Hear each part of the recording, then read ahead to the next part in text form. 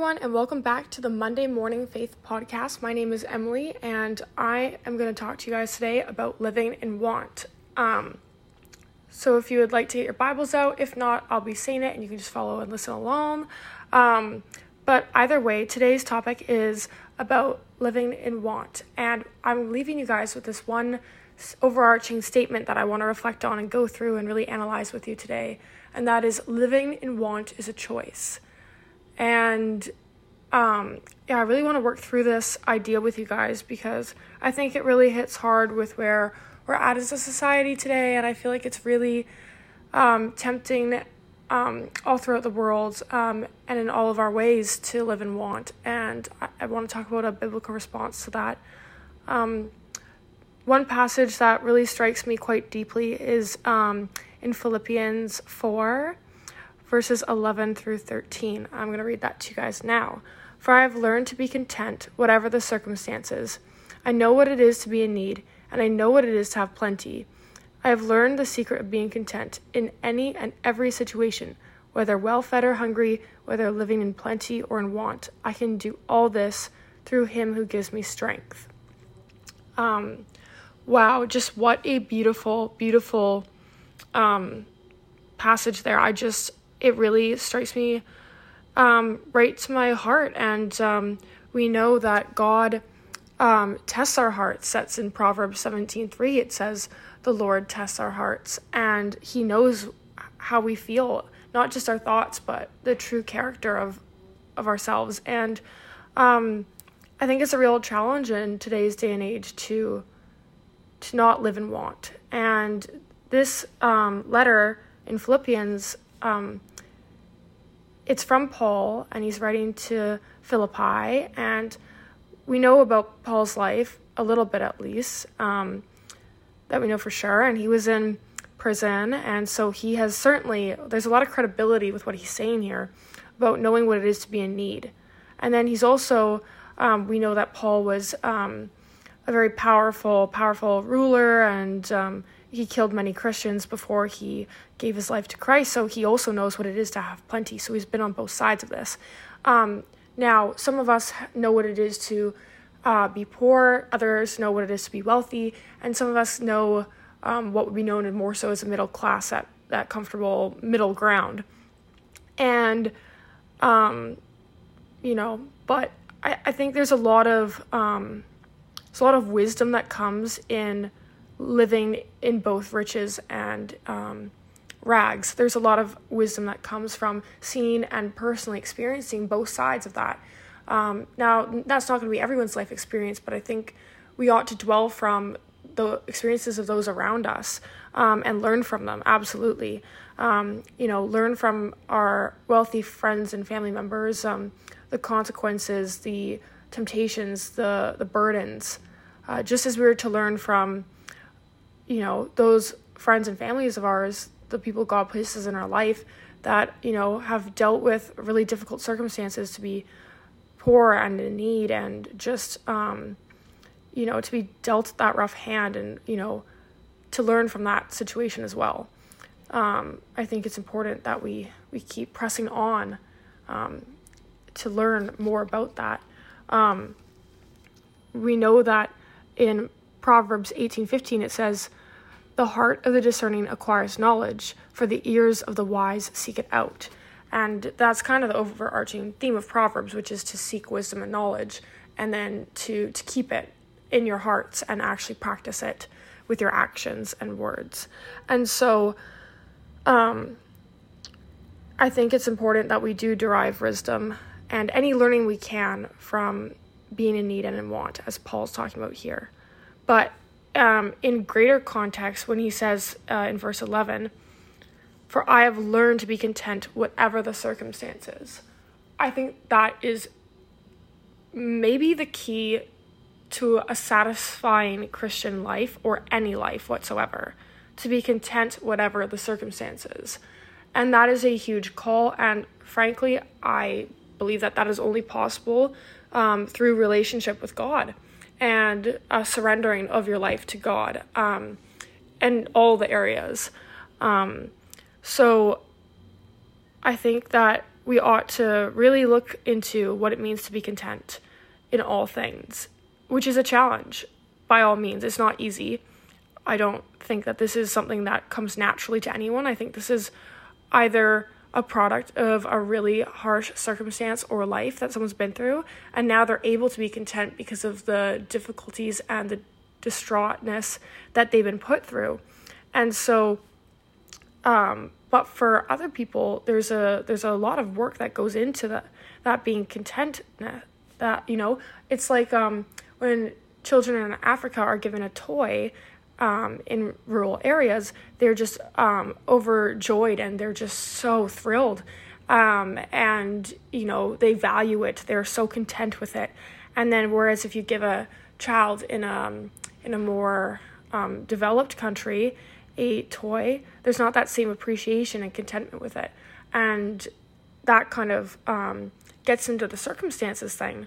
And so it's hard to compare people's lives like that.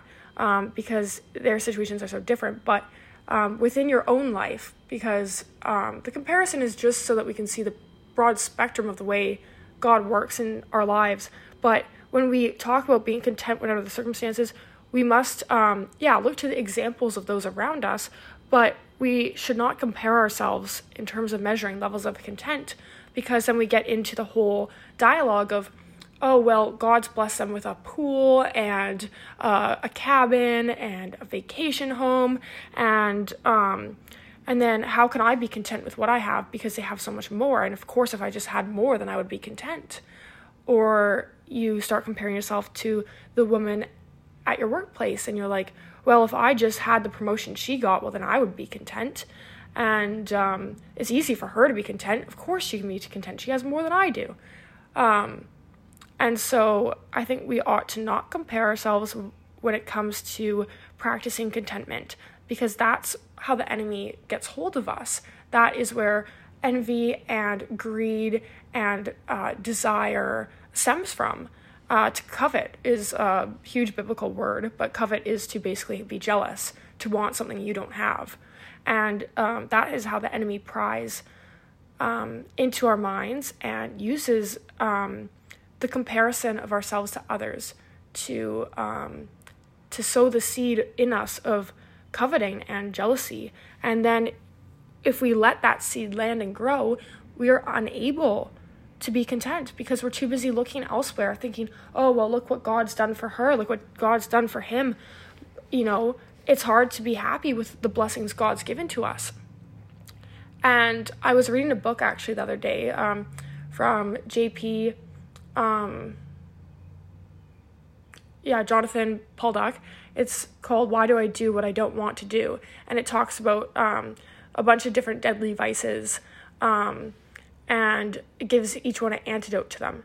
And he was talking in one of the chapters about basically how we need to practice gratitude.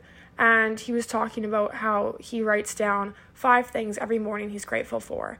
And that's part of his daily practice and thanking God for those things.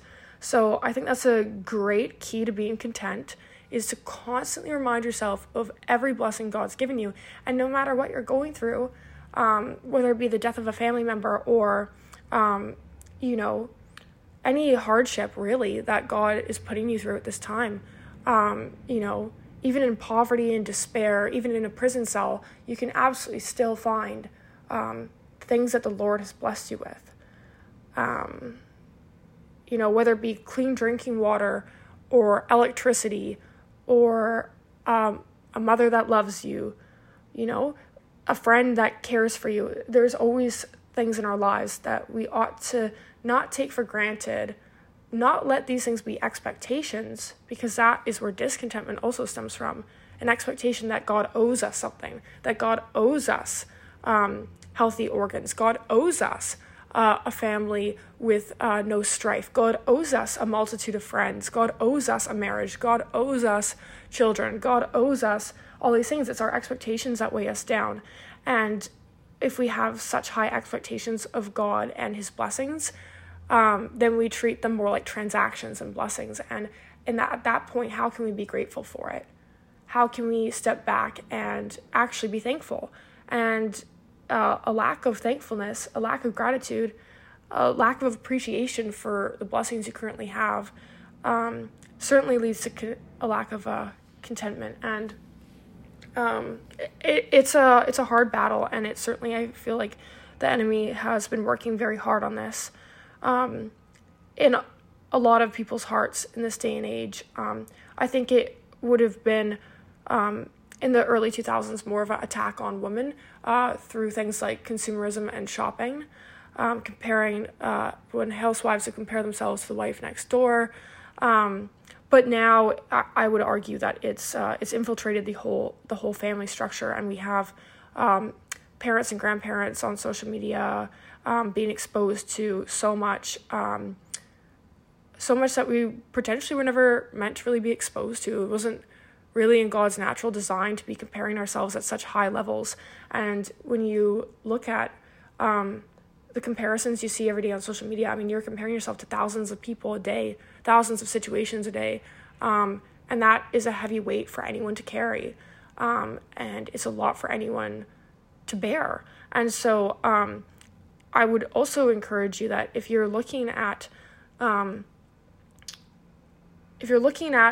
your phone, or if you're with people and you catch yourself in this stage of discontentment and of coveting and of want, I encourage you to walk away in a way that is God-honoring to the situation.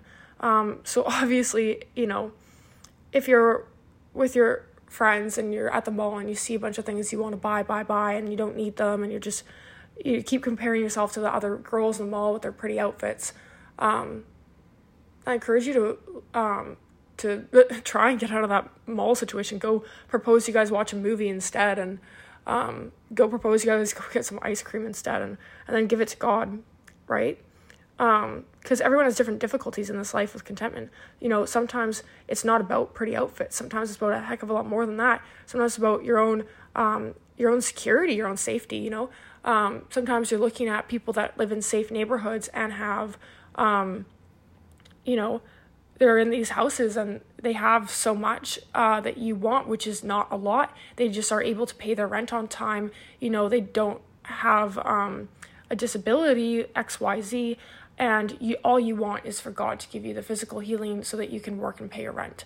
And it's hard to do that when you're constantly comparing. So narrow in your reference group. That's a sociology term, reference group. It's basically who you compare yourself to, and narrow that in to that it's just you, just your family, just your household. And I mean family in the sense of if you're not living with your parents, if you're living on your own or with a husband, or if you guys have kids, look within that family, and then make that your reference group for contentness. Don't compare yourself to your parents. They're at a different stage of life than you. And that's, once again, it's not good to compare ourselves to people that have different life circumstances.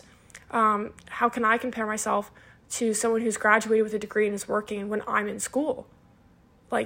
That's not a fair comparison. And that is how, once again, the devil gets hold of us, and then you can start going down the path of, I'm not good enough, I need this, I need that. And then to go back to what Paul's saying in Philippians 4, he's saying in verse 12, he's saying, I have learned the secret of being content in any and every situation, whether well-fed or hungry, whether living in plenty or in want. So I'll pre-expose you to the secret here. A little spoiler, which I already technically read, but the secret here is it's a choice.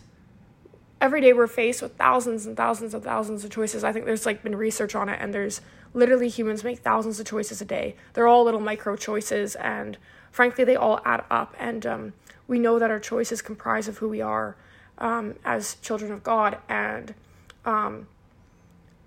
God calls us to live by faith, not our works. So, but that doesn't mean our choices don't matter, because our choices need to reflect our faith. And basically, living in want is a choice. And even if we're in need, we also have a choice to make. And the choice is to trust God. Living in want is a choice. And then when we get to verse 13, it says, I can do all this through him who gives me strength. He's talking about the Lord, of course. And so the choice is giving everything, all your needs, all your wants to the Lord. That is a choice. And it is him who gives us strength. And I know if you're going through a really difficult time right now, that sounds a bit too airy-fairy and not concrete of a solution enough. But, it says that we try and plan our own way. In Proverbs 18:21, it says, many are the plans in a person's heart, but it is the Lord's purpose that prevails.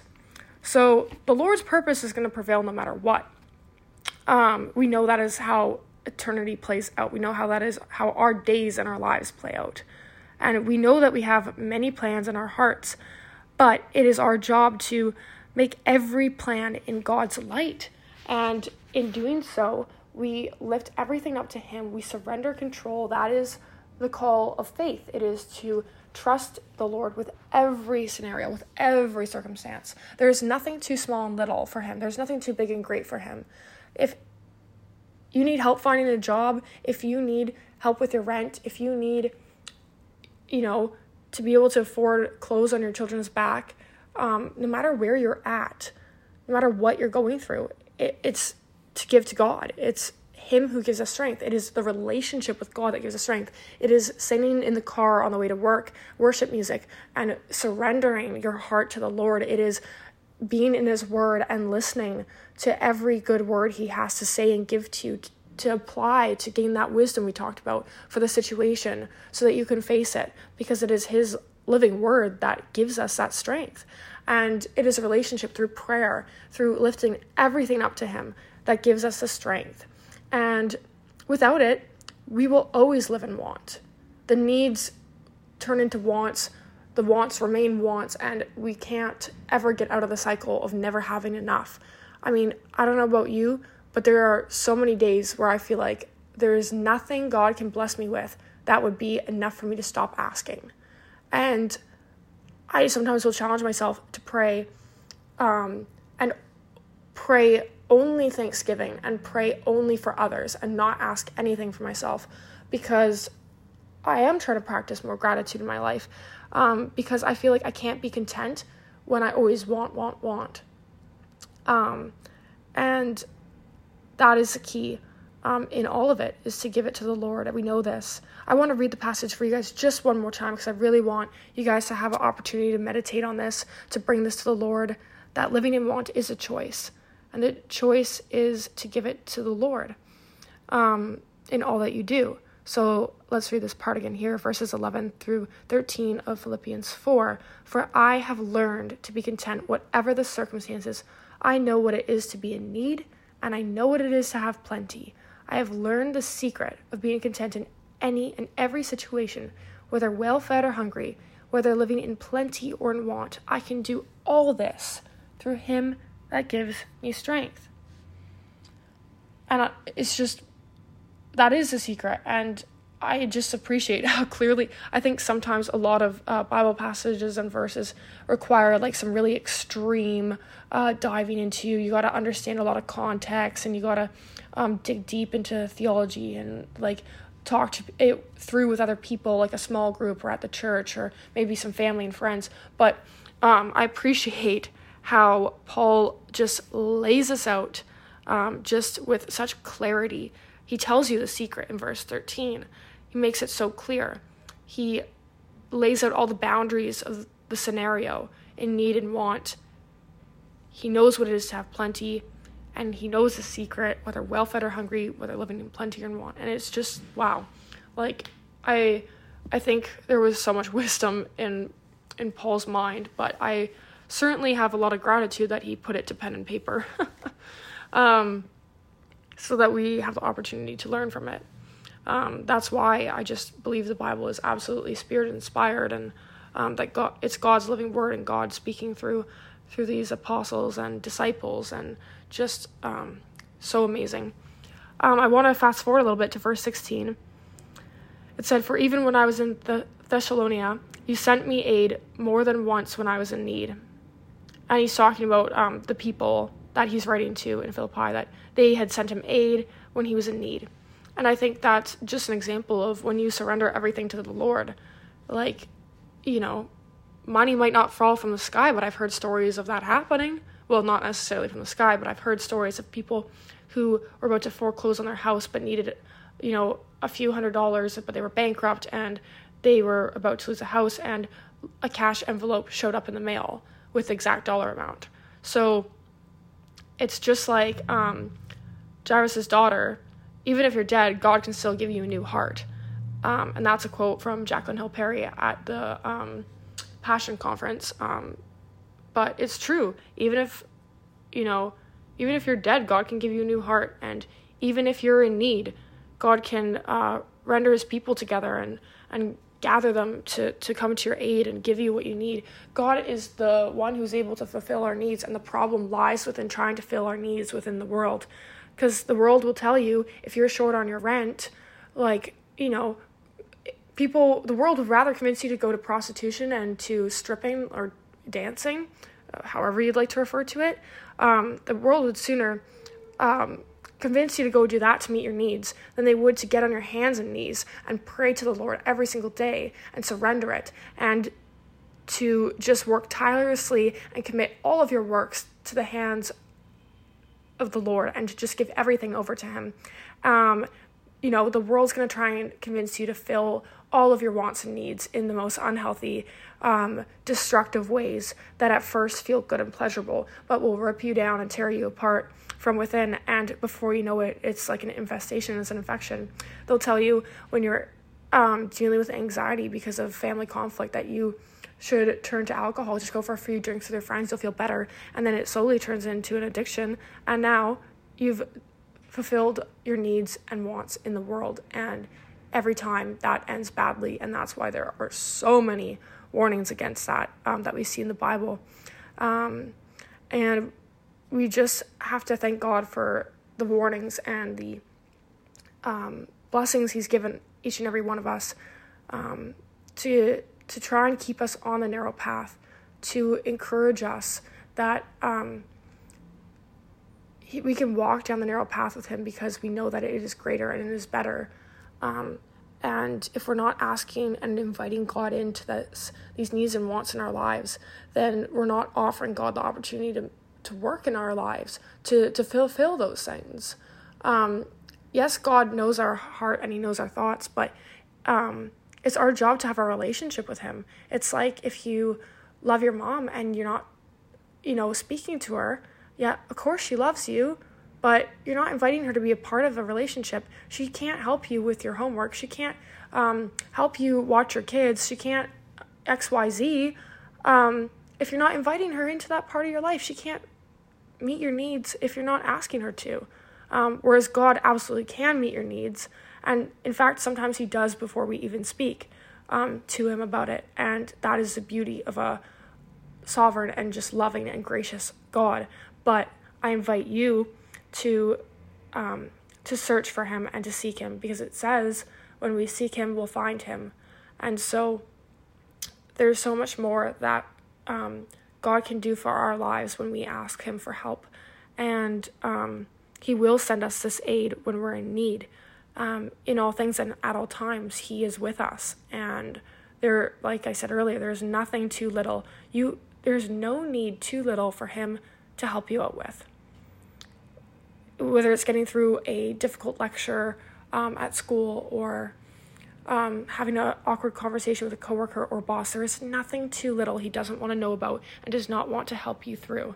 And it's just our job to surrender all things to the one who gives us strength, and to remind ourselves constantly that we do not get our strength from worldly things. We don't get our strength from worldly relationships, although certainly God can use those to bless us.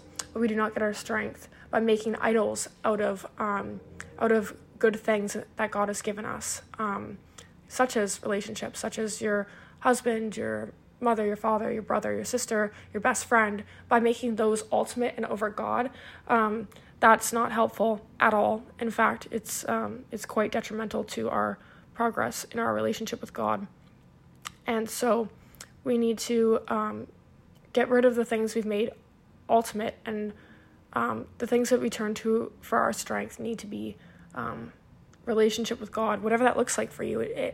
There's no prescriptive way that your relationship with God has to look like, like if you go for a walk in nature and you're praying and just, if that's your thing, then do that, because there's no prescriptive way your relationship with God has to work, as long as you're inviting him in to your work in some way, your life in some way.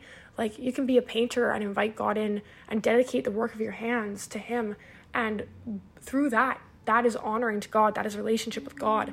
You can be a banker and still offer your day up to God and the work of your hands to God. You can be working at Walmart as a cashier, and you can still do that. You can still say, God, let the work of my hands today honor you. God, I'm inviting you in. And then he will give us strength. And he will give us what we need in all things. And in verse 19 it says, and my God will meet all your needs according to the riches of his glory in Christ Jesus. That says, my God will meet all your needs. Now, that's what I want to get back to, is living in want is a choice.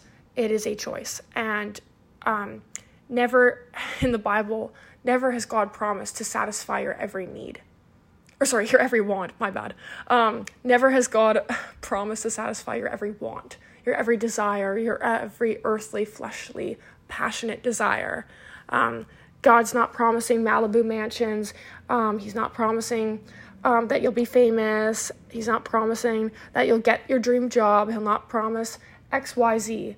But he does say that he will meet all of our needs, like true needs. We know the passage that says, do not be anxious about anything, but in everything, by prayer, petition, and thanksgiving, present your requests to God, and the peace of God, which transcends all understanding,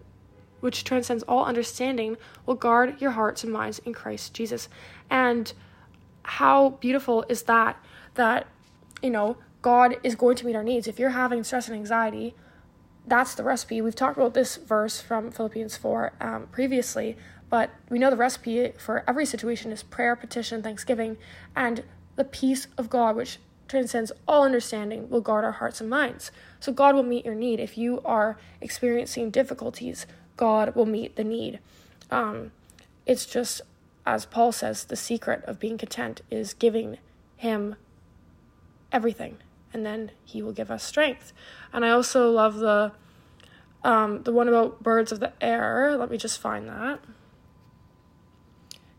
Look at the birds of the air. They neither sow nor reap nor gather in barns, yet your heavenly Father feeds them. Are you not more valuable than they? And I think that's so beautiful. It's like God saying, I'm going to meet your needs. Of course I am. The birds don't sow. They don't, store away in barns. So they don't go to work or a job. They don't, store up all their food. But God still feeds them. God still takes care of them. And how much more valuable are we? And so while we do need to go to work and make sure we've got food at home, these are things God is more so even going to abundantly bless us with and help us with. Like having a roof over your head and food in your stomach. These are things that God is going to help you with. I truly believe that God will meet all your needs. And that doesn't mean there's not going to be difficult times where, you lose your house, or, people go hungry in your house. There's not going to be times where you don't suffer. That's why Paul says, whether well-fed or hungry, he's learned this secret. And there can be difficult times, but ultimately God will bring us through those difficult times, and God will sustain us in those difficult times. I mean, look at all the Christians during the world wars that starved and whatnot. There were still blessings in that. There were still God's provision in that, which is so hard to fathom and believe, but we know that it's true that God still had mercy and grace on his loving children in those situations. And it's God who's able to meet our needs. But I think we have to reshape what our needs are. The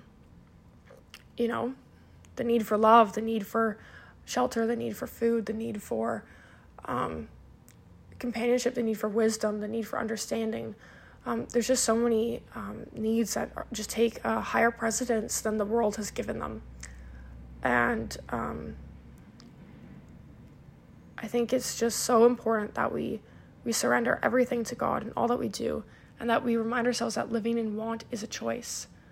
And that even when we're in need and missing those things I just rattled off, it is God who meets us in the circumstance. But it is for our benefit to learn to seek the Lord's strength so that we can be content in the circumstance. It is a relationship with Christ is a gift and a benefit to all of us, because it is what brings a contentment. It is the source of contentment. It is the source of the strength, as Paul says. And we have to keep our eyes on the prize, which is Lord Jesus, and we need to be focused on him. And then we can truly be content, whether we're hungry and starving, or whether we're well fed and and flourishing. It is God who brings contentness. And yes, the answer is actually that simple. Paul says it, chapter 4, verse 13. And we have to challenge ourselves to break through the worldly, fleshly temptations and desires of living in want.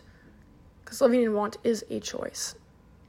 And I think that everything we've discussed today really outlines that. I want to close today with a prayer. God, wherever the people listening may be, whether they are living in want right now, I ask that you would remove any guilt for them. If they're feeling guilty over having wants, I would ask that you would help them to not feel guilty, but to know that they have a lot of influences in the world right now telling them and trying to provoke them and keep them in want for their own destruction and for other people's selfish desires. And I ask, Lord, that for those of us living in want right now, that you would break through those desires, and that you would help us refocus on gratitude for the meeting of our needs right now, Lord. I just ask that you would come into all of our hearts and show us your blessings in every day and every situation, so that we can meditate on that and keep our eyes on our contentment with what you've already given us, and that you would give us the courage to surrender our wants to you. Because it's not unhealthy to want things. It's actually a natural human desire you've programmed with us. But I just ask that you would help us navigate and discern between our wants, and that you would give us the courage and the hope to press on in our relationship with you and the surrendering of it. And God, I pray for the people living in need right now, the people who are going through immense and just really difficult times and circumstances. God, I just pray that you would renew their hearts, renew their minds daily, and that you would keep them in your peace, that you would give them the peace that transcends all understanding, that you would, by your Spirit, prompt them to prayer, prompt them to relationship to get through this time, that you would be their strength, Lord, that you would be their comfort, and that you would meet their needs, each and every one of them, Lord. And I just ask that you would give them hope for the season, hope for the future, and that you would help them with contentment, to find the good things in the bad, and to find the strength in the pain. And so, God, I just ask that you would help those of us living in need to focus on the contentness that only comes from Christ Jesus. And in the Lord's name, I pray over all of us. Amen. And so I just hope this message goes well with you today.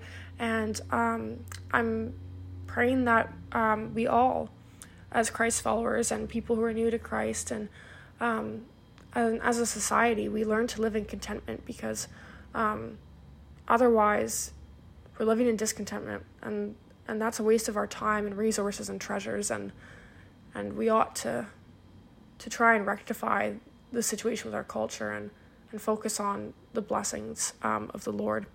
And so I wish you all a great week, and I'll see you guys next time.